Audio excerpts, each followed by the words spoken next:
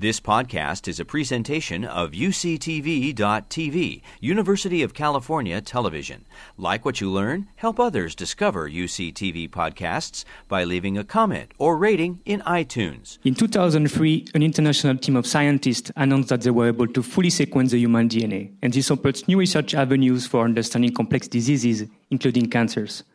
The Human Genome Project was one of the greatest achievements in the recent scientific history, but even the founder of the project expressed frustration because differences in genes is only explaining a small proportion of disease risk. What they have was only half of the story. Shortly after the Human Genome Project, a cancer epidemiologist named Christopher Wilde proposed to complement the genome with an exposome. The exposome is defined as a totality of environmental exposures that we experience during our life. It includes diet, lifestyle factors, toxic chemicals present in air, water, and consumer products, infections, drugs, and stressful events. But it also includes markers resulting from the interaction between these exposures and the human biology. The exposome includes hundreds of thousands of markers. The concept of the exposome is a game changer because in most epidemiological studies, we evaluate only a few exposures at a time and are likely to miss important factors related to breast cancer. Another limitation with our current study is that we heavily use questionnaires to reconstruct exposures to diet, lifestyle, or drugs. If you're part of a study, for example, we can ask you, how many glasses of wine have you been drinking during the last week? Often it's easy to remember, unless you've had too many. But if we ask you, how many times have you been exposed to chemicals in drinking water during the last year, you can answer. If you don't measure it, you don't know. So the exposome calls for measuring all environmental exposures in a single sample of blood. When first introduced in 2005, it seemed impossible to measure hundreds of thousands of exposures and map the human exposome. So why now? Because now we have the technology and computational tools to map the human exposome.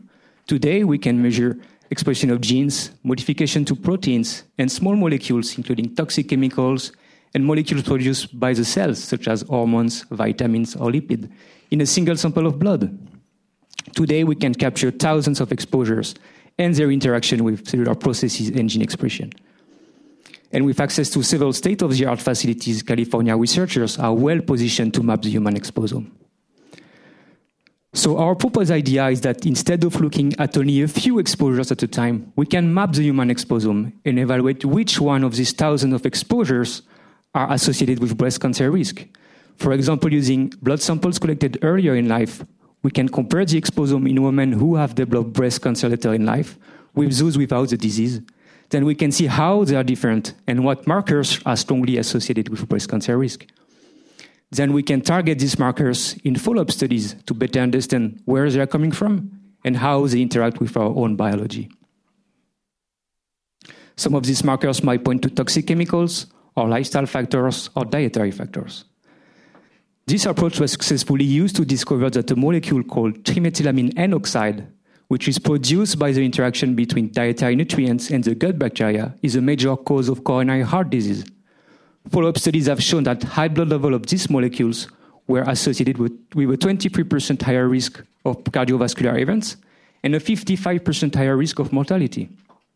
So this knowledge can be used to design strategies to prevent high blood level of trimethylamine N oxide by either modifying diet or targeting the gut bacteria. So this story reinforces the idea that a data-driven or agnostic approach can discover important exposures related to breast cancer.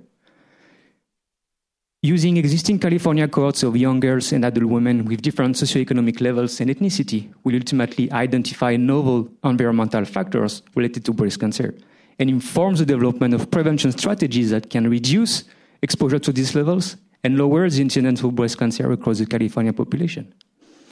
If we expect to reduce the burden of breast cancer, it is time to discover the unknown causes, because we cannot change our genetic, but we can modify our environment.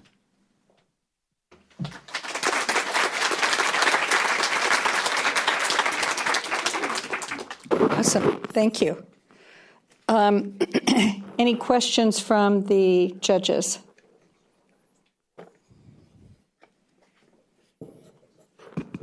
I guess I'd ask again how it might be implemented. Could you put it closer to your mouth? How it might be implemented, how you might use it to reduce the incidence across socioeconomic statuses? Yes, the idea is to select exposure that are strongly linked with breast cancer in different communities. And then when we identify this exposure and link them to a source of exposure, then we can design some prevention strategies to reduce exposure in that particular population.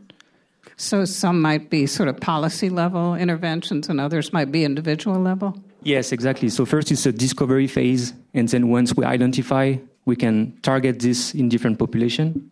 And then when we identify the source of this exposure, then we can develop some policies or prevention strategies to reduce the exposure, either by using individuals' actions or using like a state policy.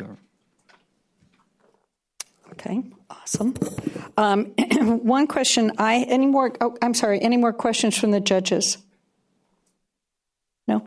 One question I have, with so many cofactors of the exposome, diet, exposure, genetics, sociology, race, et cetera, your whole application said that you thought this could be done in 4 to 5 years, and I'm wondering, it seems like a lot of cofactors to try and figure out in 4 to 5 years. Yeah, that's true. That's a lot. But Put it closer to your mouth. But hopefully we have a lot of facilities, especially in California, that are well equipped to measure all of these factors.